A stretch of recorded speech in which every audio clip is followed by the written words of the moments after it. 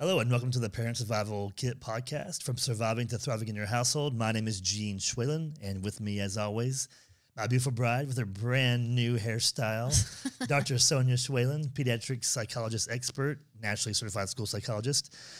We're in the brand new year, and today we want to talk about how to find a really good mental health provider, whether it's for ourselves, for our children, and whatnot. And so let's talk about how to find a really qualified provider, because we've done some secret shopping and whatnot at Next Steps. We have a really amazing intake department, and we really pride ourselves on being the very best of the best. So we do secret shop sometimes to kind of see where we're at and what's out there. So why don't you go ahead, Dr. Swin, and tell us about one of your experiences doing a secret shopper for another company. Okay. So what I like to do is I'll call around or get on websites and just kind of see, what are the other providers doing? What are the services that are available locally, sometimes in a wider radius of mileage, just to kind of see what's going on.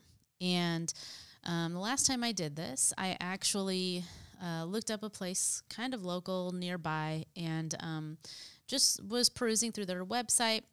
And basically saw different options to set up appointment online. And so I thought, that's interesting. Like, I don't even have to call a phone number to do this, so why don't I try it out? Yeah, it's easy, right? Yeah. Just let you do the walking. Right. So I clicked the selection to set up the appointment. And what I ended up getting after that was an option to set up either an intake appointment, an individual therapy appointment, or a couples therapy appointment. And so I said, okay, well, given my knowledge in the field, if I'm a new client, right, I would probably need to do an intake appointment. Now, I understand that a lot of clients who've never done a therapy appointment before may not know that. I don't want to do an intake. I'm not trying to get admitted. Right. So they could easily just click, well, I just want individual therapy. But what does even individual therapy sound like to someone who's never done this before? Right. I mean, I think that's kind of I think that's kind of a weird term. It's such a clinical term. Individual therapy means a therapist and an individual. So it would just be you in that session. Okay. But not everybody knows that. So anyways, that was the menu of options. I clicked intake appointment. So then the next window that opened up was, okay, we schedule our intakes for an hour and a half on Tuesdays and Thursday mornings, between like 9 and noon. So pick a time in that window on one of these days, and then we'll see you at that time. So I did. I clicked a time, and what ended up happening was I got a text message to my phone, because at that point I had entered in my contact information. And the text message confirmed my appointment and then also asked me for payment. And it notified me that if I didn't submit payment within like 48 hours, my appointment would be automatically canceled. And so because of what we do and because of our intake department, which I'm sure we'll talk about here in a few minutes, I was blown away. I couldn't understand, just myself of just secret shopping, right? How impersonal it was, how I was being asked for money from someone I had never met for a service. Or spoken to. Right? For a service that wasn't even rendered yet, and the fact that if I didn't feel comfortable paying for it, it would be canceled. And so to me, that was really just a little, it was disappointing, because I already know as a provider how challenging it can be for a client to take that first step in their mental health. We hear all the time stories on, in our intake department about clients saying, it took me 10 years to pick up the phone to make this phone call to get the help that I know I've needed for so long. Or I don't really understand the difference between a psychiatrist and a psychologist. Can you help me even know what that is? So or being I able have to all these speak, diagnoses and I have no idea really what I should be expecting or really what is going on. Right. And having multiple diagnoses usually means having multiple providers or many medications, and not really knowing why you're receiving the treatment you're receiving. And so we've heard many things. And so that process when I secret shopped was just, I was blown away. I was just, wow, as a client, I didn't even get to speak to someone. I'm being asked to pay money. And granted, this is the place I secret shopped is a legitimate office. I know the team there. I've seen them speak at different places. So I knew it was a legit place, right? And so that's kind of why I picked them, because they were fresh in my head. So I just secret shopped it. And when I saw that, I was really blown away. I was disappointed. My heart, hurt for clients out there that are looking for help, and then them trying to get help actually becomes a barrier to getting help. So that was my experience. Well, and let's face it, as a dad, as a parent, we're busy, and finding services. They could be whatever type of service. I mean, you've got Instacart now for your shopping. It's delivered to your house, convenience, right? We've got, online ordering and, curbside takeout and whatnot. Convenient for those who need takeout on different nights. But when it comes to mental health as a dad, I really want to know like who I'm speaking to, what I'm doing. And one thing that I know very well is that these websites, you can have an amazing website and the content can be written so, I guess, just professional and whatnot, and sounds so great that there's automatically trust that goes into that before even speaking to somebody. But that's the point of a website. You want to make everything look so great. So these websites can be also deceiving in some ways as well, unless you actually speak to somebody. Yeah, absolutely. So you can't judge a book by its cover, right? Right. Now you have an example of a secret shopping incident that I think is important to talk about, because it will kind of lead into the pointers and the tips that I want to give for when families are looking for a provider. Yeah, so we actually had one of our team members call up and secret shop a company, and he called up and left a voicemail. He was actually going to call for his older son, and whatnot. And so he called up and left a voicemail, and within 10 minutes, he got a phone call back, and he wasn't able to answer the phone call. And he got 3 different voice messages without a phone number left in the voicemail to give a call back, which as a dad, I thought that was really strange. I mean, it just, to me, kind of crazy. Like, you're going to leave 3 voicemails within 10 minutes. I would expect a professional company to call back and leave a proper professional voicemail, and that I would return the phone call when I get a chance. If I didn't call back maybe that day and they followed up again the next day, that would make sense too. But 3 different voicemails and within 10 minutes the same day is, that's just, it doesn't seem right. Excessive. Very excessive. And then when our team member did call back, he talked to the person for literally 2 or 3 minutes. The person on the other line didn't get any information, didn't get names, didn't get age of the child. The person did say, well, I don't really deal with kids. I do have somebody else that I actually sublease an office from that does deal with kids that I can refer you to if you like. But our team member just kind of pressed a little bit more to kind of get some information, and just gave just a couple of things, and just said there's been some behavioral things here recently, and the person he spoke to was a therapist, and automatically said, oh, that sounds like depression. Definitely, that's definitely depression. Doesn't know the kid's age, doesn't know any patterns or routines, did not ask how long the symptoms have been going on for, just based on a couple of things that he mentioned without any questions back in return, already diagnosing his child without even meeting them. Right. And then I remember that team member specifically said, it was hard for him as a dad to hear his child being automatically labeled and these assumptions made about his kid when the provider had never even laid eyes on the child, right? Has not even met the child yet. So it was really uncomfortable for that parent, for our team member, and essentially turned that parent off to seeking services. Absolutely. So one thing that I do also know that a lot of people parents tend to do, is mentioning the websites again. There's a lot of places you can call up and you may have somebody live answer the phone or give you a call back. And when they get a scheduled appointment, it's really just, they don't really get a whole lot of information either. It's just more of name, just demographic information, contact information and whatnot. And then when it comes to a provider, you're looking, it's for a kid, for an adult, we have providers that specialize in this or this. And I've even heard from other parents that they've been told to go to our website, look at our providers on the website and pick one and give us a call back to schedule, or you can schedule online as well. And that's also very impersonal and doesn't really it doesn't set well with me, because I would want to make sure that I'm actually taking my child into the best provider possible, or even for myself, the best provider that's going to basically be able to help me with what I'm really looking for. Right. And so, I mean, I think that's a really good segue into kind of the things that you want to look for when you're trying to choose a provider. And then after that, I think we could talk about, what intake does at Next Steps to kind of provide like the real life example of all of that. Absolutely. So what I think may be good, because as a dad, I didn't know this either, and you mentioned it in your Secret Shopper experience, is what is an intake, not from the phone call point of view, but whenever I come in for my first appointment or I bring my child in, what is an intake? What is it? Yeah, I'm totally going to get to that. So I want to start kind of even before that point, right?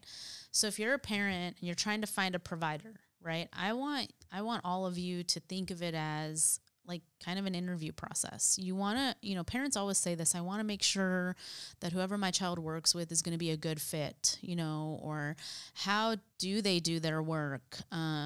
How do they get a teenager to open up, for example, like they won't even talk to me, or they don't talk to anybody. And they come with these very legitimate concerns.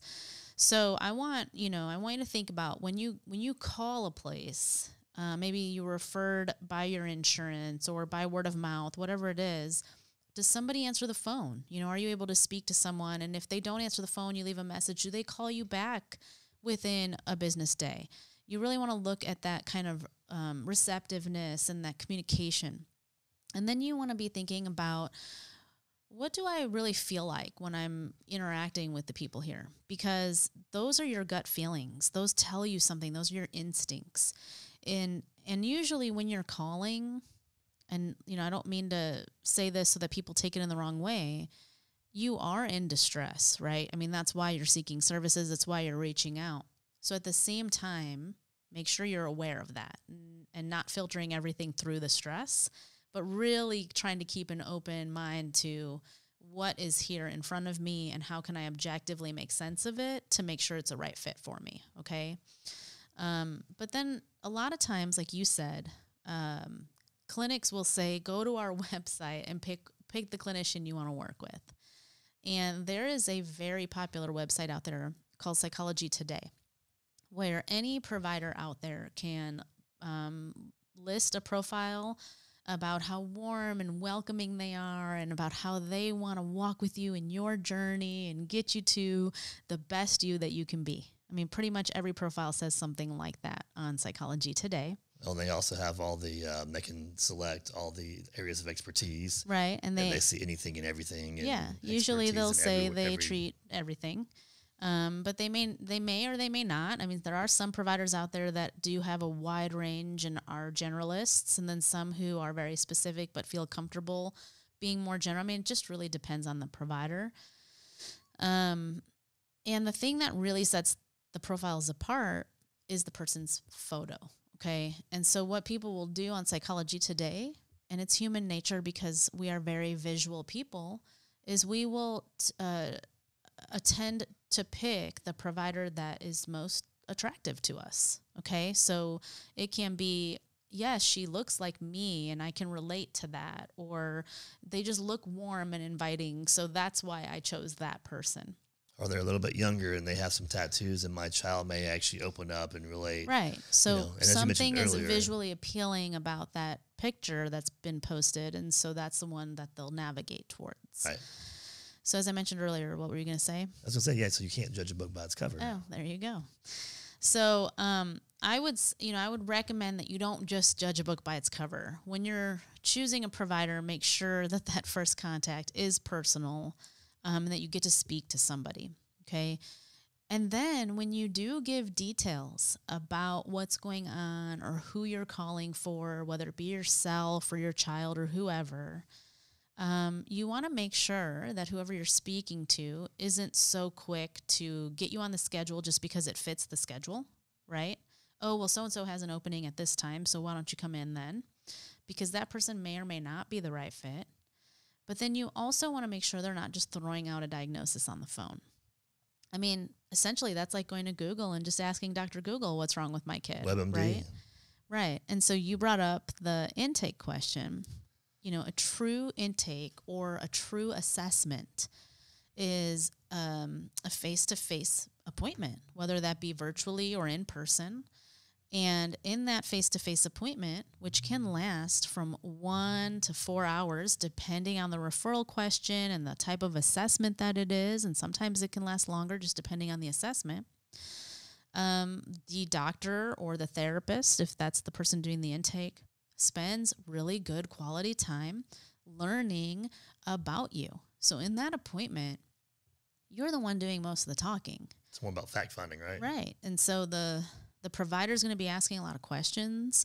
They're going to want to know about, what brings you in today, and tell me about your history.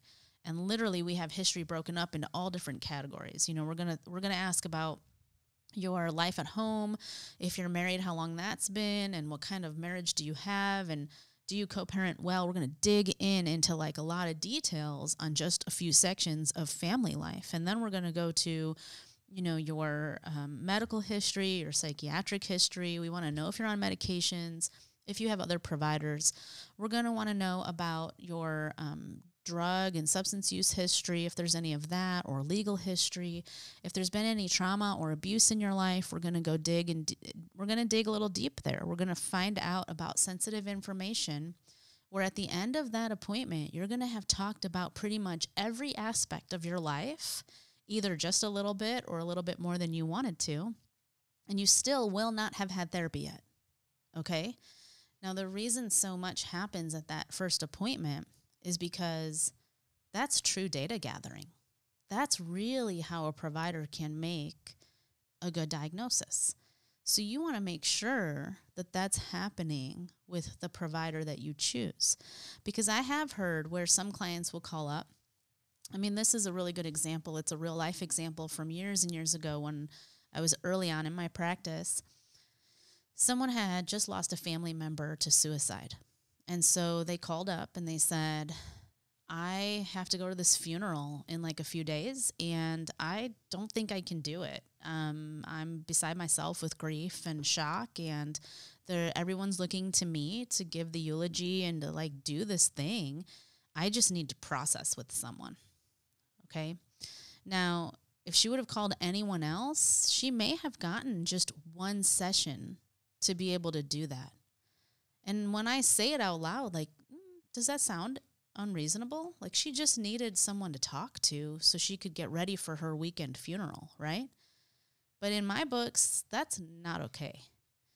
Because if I don't know you as a client, I've never met you before, I could be missing a huge part of your story. I may not know, what else could be going on with you. And then I invite you in to do a session just so you can sort out what you're going to say at your family member's funeral and get over this initial shock. Now I'm responsible for you, right? Now I've like played a role in stabilizing you and done some acute like crisis intervention and stress management for you this week when you needed it. But I don't have an existing relationship with you, and I know nothing else about you. So from my perspective as a provider, I wouldn't do that for someone. Well, and you could be empowering somebody to do something that maybe they're not ready to do, and it could actually end up being more detrimental than positive. That's exactly right. So. Or there could be something they didn't share with me, and then they come into my office, and I learn this, like there's an emergency situation at hand, and I don't have any information on this client because I've never met them before, but I agreed to do this. And so that initial appointment is really kind of what sets people apart. It's really important to not get a diagnosis over the phone, right? And to be able to come in and spend some good quality time. I mean, usually that first appointment should be the longest appointment, and you want that. You really do want that. Well, it reminds me of, you told me the story of a client that came in, and she came in for her first appointment, and she was told exactly what the appointment would look like and what it would entail and all that, but she still came in anyway and kicked her shoes off, put her feet up on the couch, and was ready for therapy. And then she left very unhappy because she didn't get what she wanted, when it comes to intake, and just with my experience with Next Steps, and also just being a dad and a parent as well, when you call up and you speak to somebody, you really want to speak to somebody that is warm and inviting on the phone, and that actually does care to listen to what you have to say, but also has the skill sets to really get the information that's needed to not go into a therapy session on the phone, but also to set you up with the proper provider. So at Next Steps, you guys have a huge team of psychologists, therapists, and dietitians.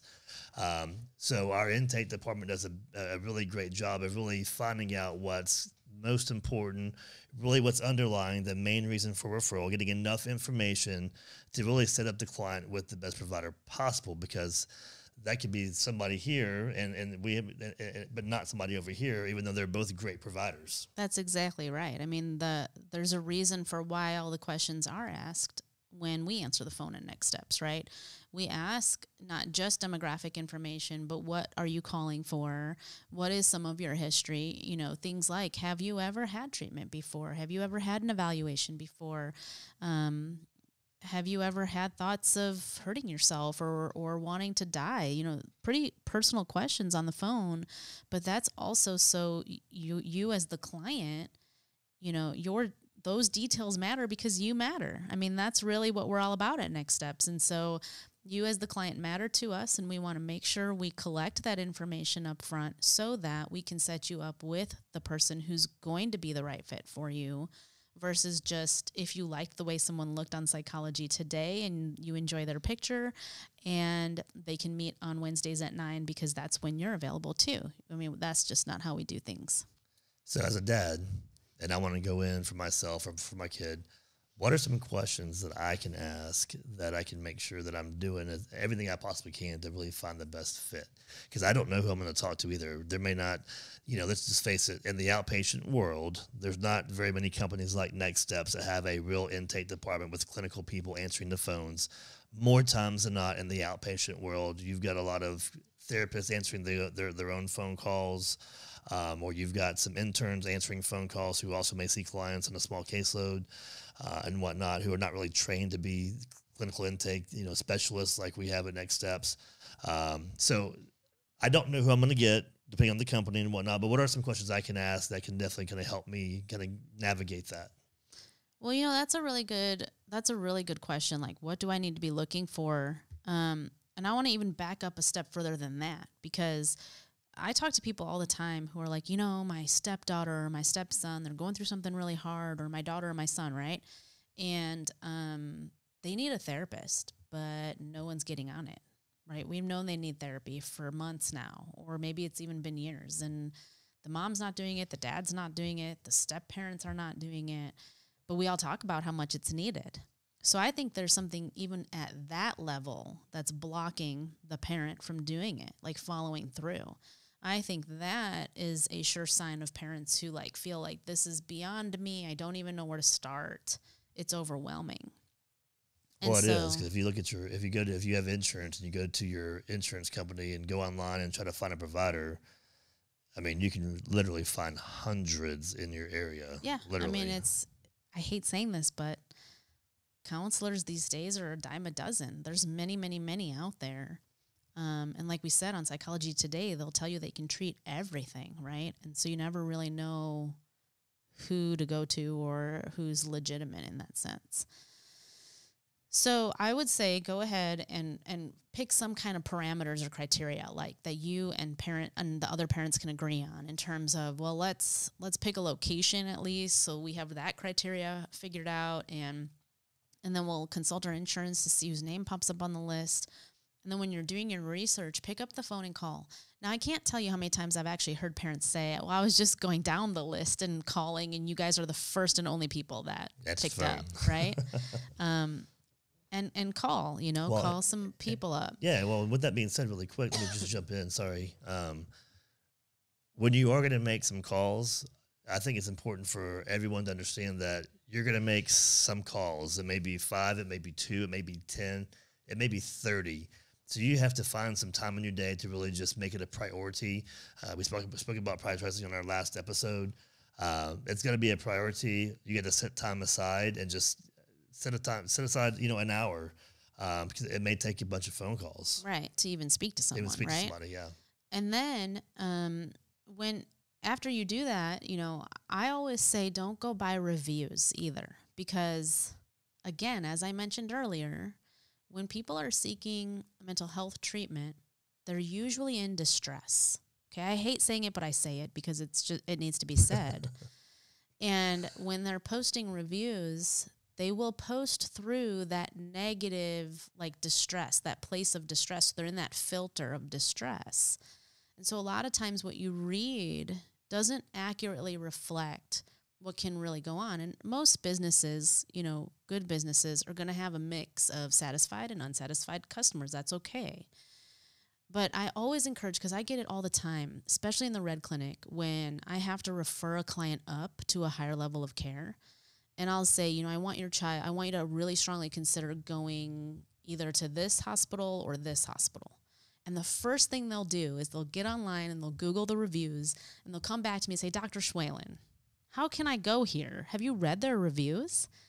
And I'll say to them, I hate to say this, but you have to understand that people who are upset enough to go online and write about their bad experience, they were upset, right? And they're doing it through that lens. Well, let's also face it. I mean, most people who have a great experience, especially in the mental health field or arena, I'm not going to go and post a great experience about this doctor or therapist or somebody, because I don't really care to have my name out there. Right. I don't want people associated with mental health, and that I was seeing a counselor or a therapist or psychologist. And that happens a lot too. And those who post negative reviews are those people who are just really, as you mentioned, out there. They're in their distress. Right. And they're not thinking properly, because if they were, they probably wouldn't want somebody to know all the things they just posted online. Yeah.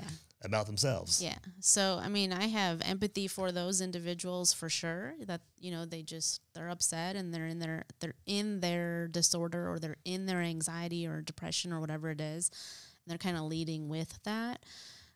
So I always say, try not to do that, because you're going to get a whole mixed bag of messages when you go look at other people's experiences. This experience is yours and it's uniquely yours. And so you should make it that. And so when you do call up, I would like for you to check to see, are they calling me back within one business day? Are they answering the phone? And when they do, are they collecting information from me in terms of really trying to figure out who's going to be the best provider for me? Do they explain their processes to me? Do they put me at ease? Do they spend time with me on the phone, or are they in a rush? So even just from that first phone call, you can really tell if the place is going to be the right place for you. Well, and I love what you just said also, as a parent, as a dad, as an individual, knowing that it's my unique experience. I think that with that being said, when I call up, I want to feel like it is my own unique experience, and whoever I spoke to makes it that unique experience for me. Yeah. That it's catered to me, not just a thing that we go through, that it's actually personable and whatnot, and it's actually, for me. Right. And then when you are assigned to a provider or put on a provider schedule, you can ask, what's their name, and then go ahead, go look them up.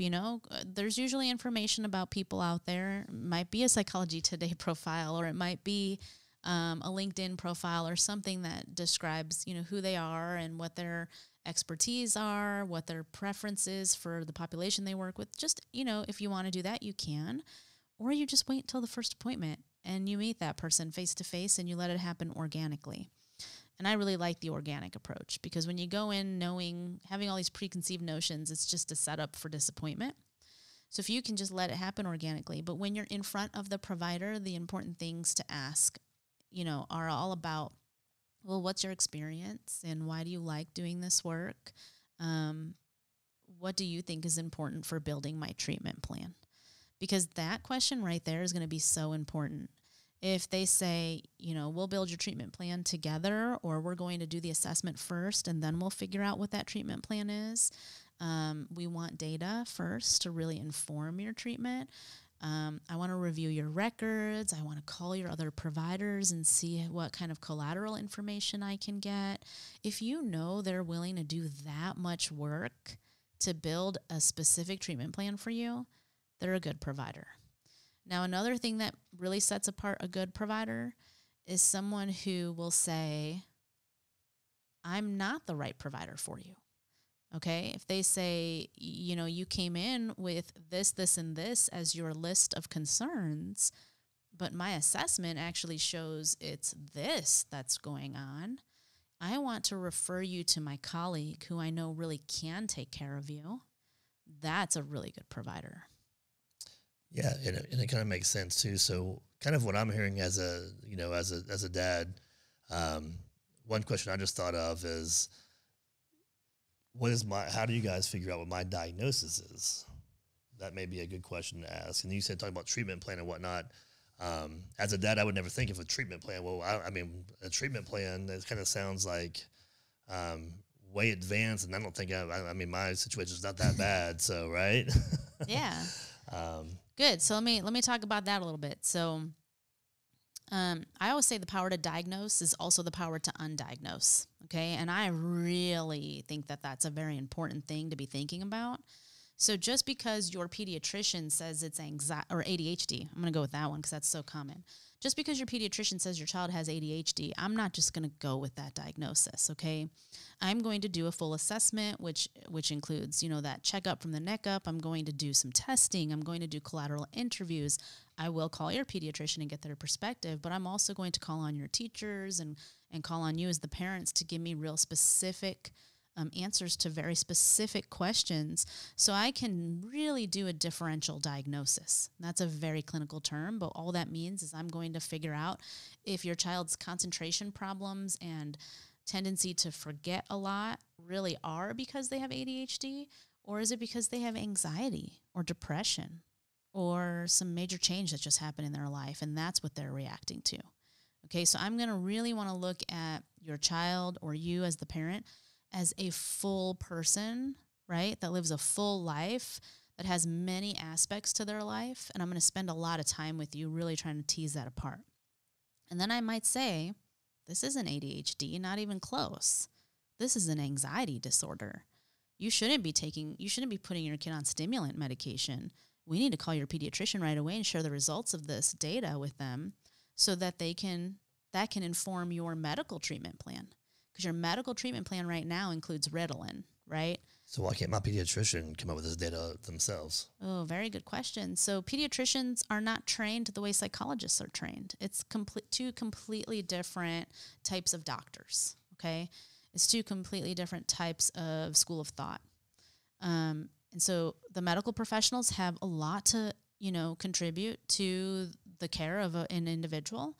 But we're not just, made physically with medical issues. We are human beings with emotions and a psyche.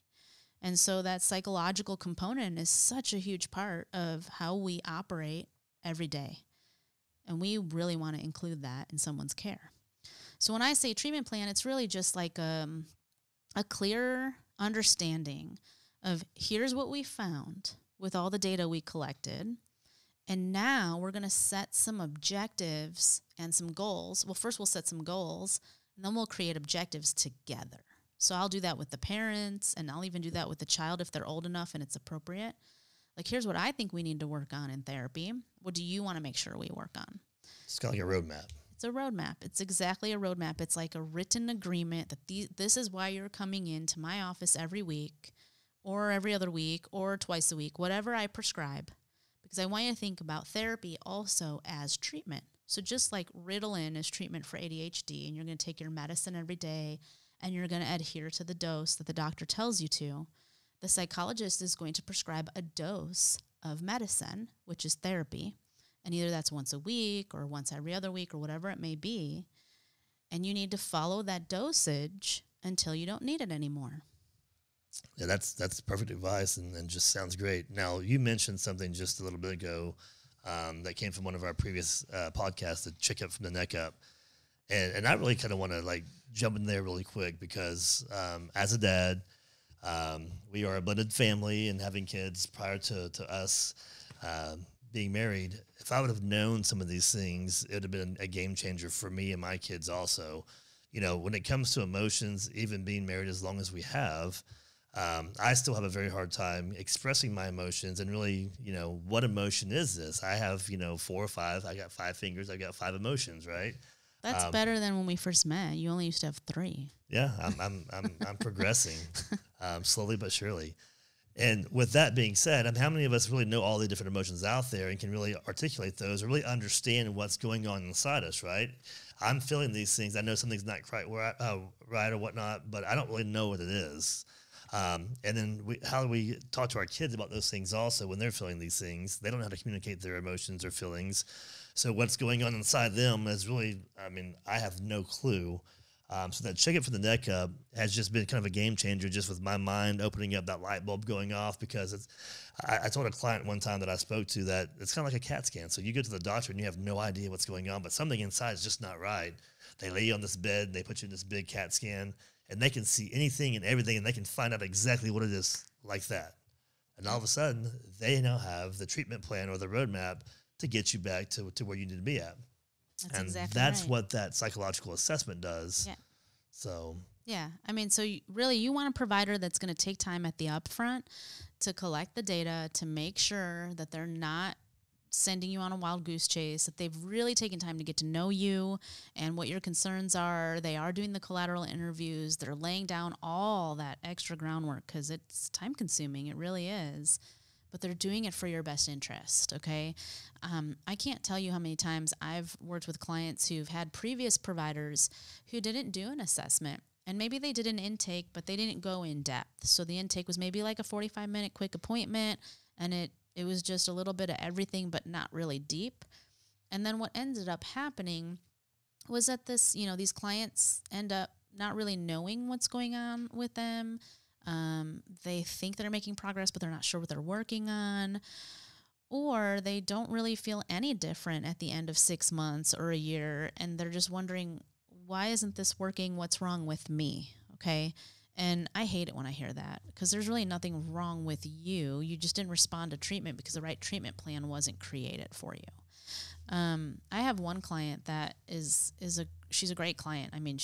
She's adherent to her dosage. She comes in every week. She never misses, and she does the work between the sessions. So, she has goals that she's trying to achieve, and she really is intentional about achieving those goals.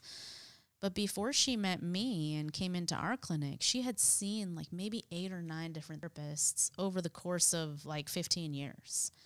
And I did the initial assessment, and I came back to her and I said, hey, you're like really spiking on perfectionism and maladaptive ways or unhelpful ways of dealing with anxiety. You must be having a lot of panic attacks. That's what my data is telling me. In that first appointment? After the initial assessment. So she didn't speak about any of that stuff, because I didn't even really think to ask about some of that stuff, honestly. I didn't think to ask about perfectionism, for example. But one of my questionnaires asked about it. And so when it came back, spiked in that area, she was blown away. She's like, I've worked with therapists for years and years, and they've never once uncovered my perfectionism, but I know that that's an issue with me. My family makes fun of me for it. I struggle with it at work. It interferes with my relationship. I've never thought to talk about it, but it's a huge impact on my life. It like messes everything up, really. And so we've been able to really tackle that head on. Had I not given the assessment or thought to ask a question that took me there, it would have been completely missed, just like as was her previous experiences. So the assessment's really important. Yeah, when I hear stories all the time from other parents and whatnot that, I was thrown this diagnosis, like, these providers out there, and we have a pediatrician that, that we've gone to for a long, long time, and he knows everything about everything, and he has the same little spiel that he does every time we come in, even though he knows you're a psychologist, and he doesn't care, because he knows everything about everything, and he is the expert. And that's great in a lot of ways, but there's a lot of providers out there in different areas, therapists, psychologists, and whatnot, and they see something and they automatically diagnose, like our team member who called up and he spent less than 2 minutes on the phone, and his child's automatically got depression, and they don't even know his age or anything, any background history. Well, what's been going on? What causes that? What has changed to cause the behaviors? What are the behaviors? Oh, he's depressed. And they label these clients, and it can go years that they're thinking that they are depressed, and it's really not even the case. Yeah, it may not be depression. It could be internet gaming addiction, or it could be trauma, right? There could be so much missed if we just throw out a label without really doing the homework first. So from what I'm hearing, and so I want you to go ahead and close with, so the things that I got from this as a dad, and even for my own self, is I need to find out, how do you actually come up with my diagnosis? I think is an important question. How are you going to tell me what my diagnosis is? What are you going to do to figure out what's going on? And then that treatment plan you talked about is very, very important. It needs to be something that we do collaboratively together. Yeah, absolutely. With goals and then objectives. Yep. And then what else should I actually know and ask about and whatnot? Well, one thing I like to make sure that everybody hears is that you can't make a decision if you're clicking or not clicking with your therapist after 1, 2, or 3 sessions. You have to really get in there and give it a chance. And so that's probably like 3 or 4 months worth of sessions, okay? And it might seem like a very long time, but trust me, the reasons that I hear why people don't click are really like therapy reasons. So I've seen it where I've had clients who maybe have had up to 15 or 20 sessions with a therapist, and then out of nowhere, they're like, yeah, I'm not clicking. This is not working for me. I want an automatic change, like fix this now. And then we look deeper into that. It's really because the therapist is pushing on some button, or you're feeling triggered in therapy and your gut is to like run from that situation. Well, there's a therapeutic moment right there. We're not going to let you run from it. We're going to ask you to like work through it and come out of that on the other side to really be able to recover from something like that. So we really want to give an adequate chance for that rapport to be established and for the relationship to occur. And whenever there's a child involved, I mean, another question to ask is, how are you going to keep me as the parent updated, right? That's a huge thing in therapy. I'm of the mindset that we have to affect systems. It takes a whole village to raise a child. And so if there's a therapist out there who's not making it a point to include the family in treatment, that may be a red flag. You want regular updates. You want to know, what can you be doing at home to help your child maintain these new skills that they're learning. You can't just drop a kid off for 45 minutes a week and expect for everything to be better.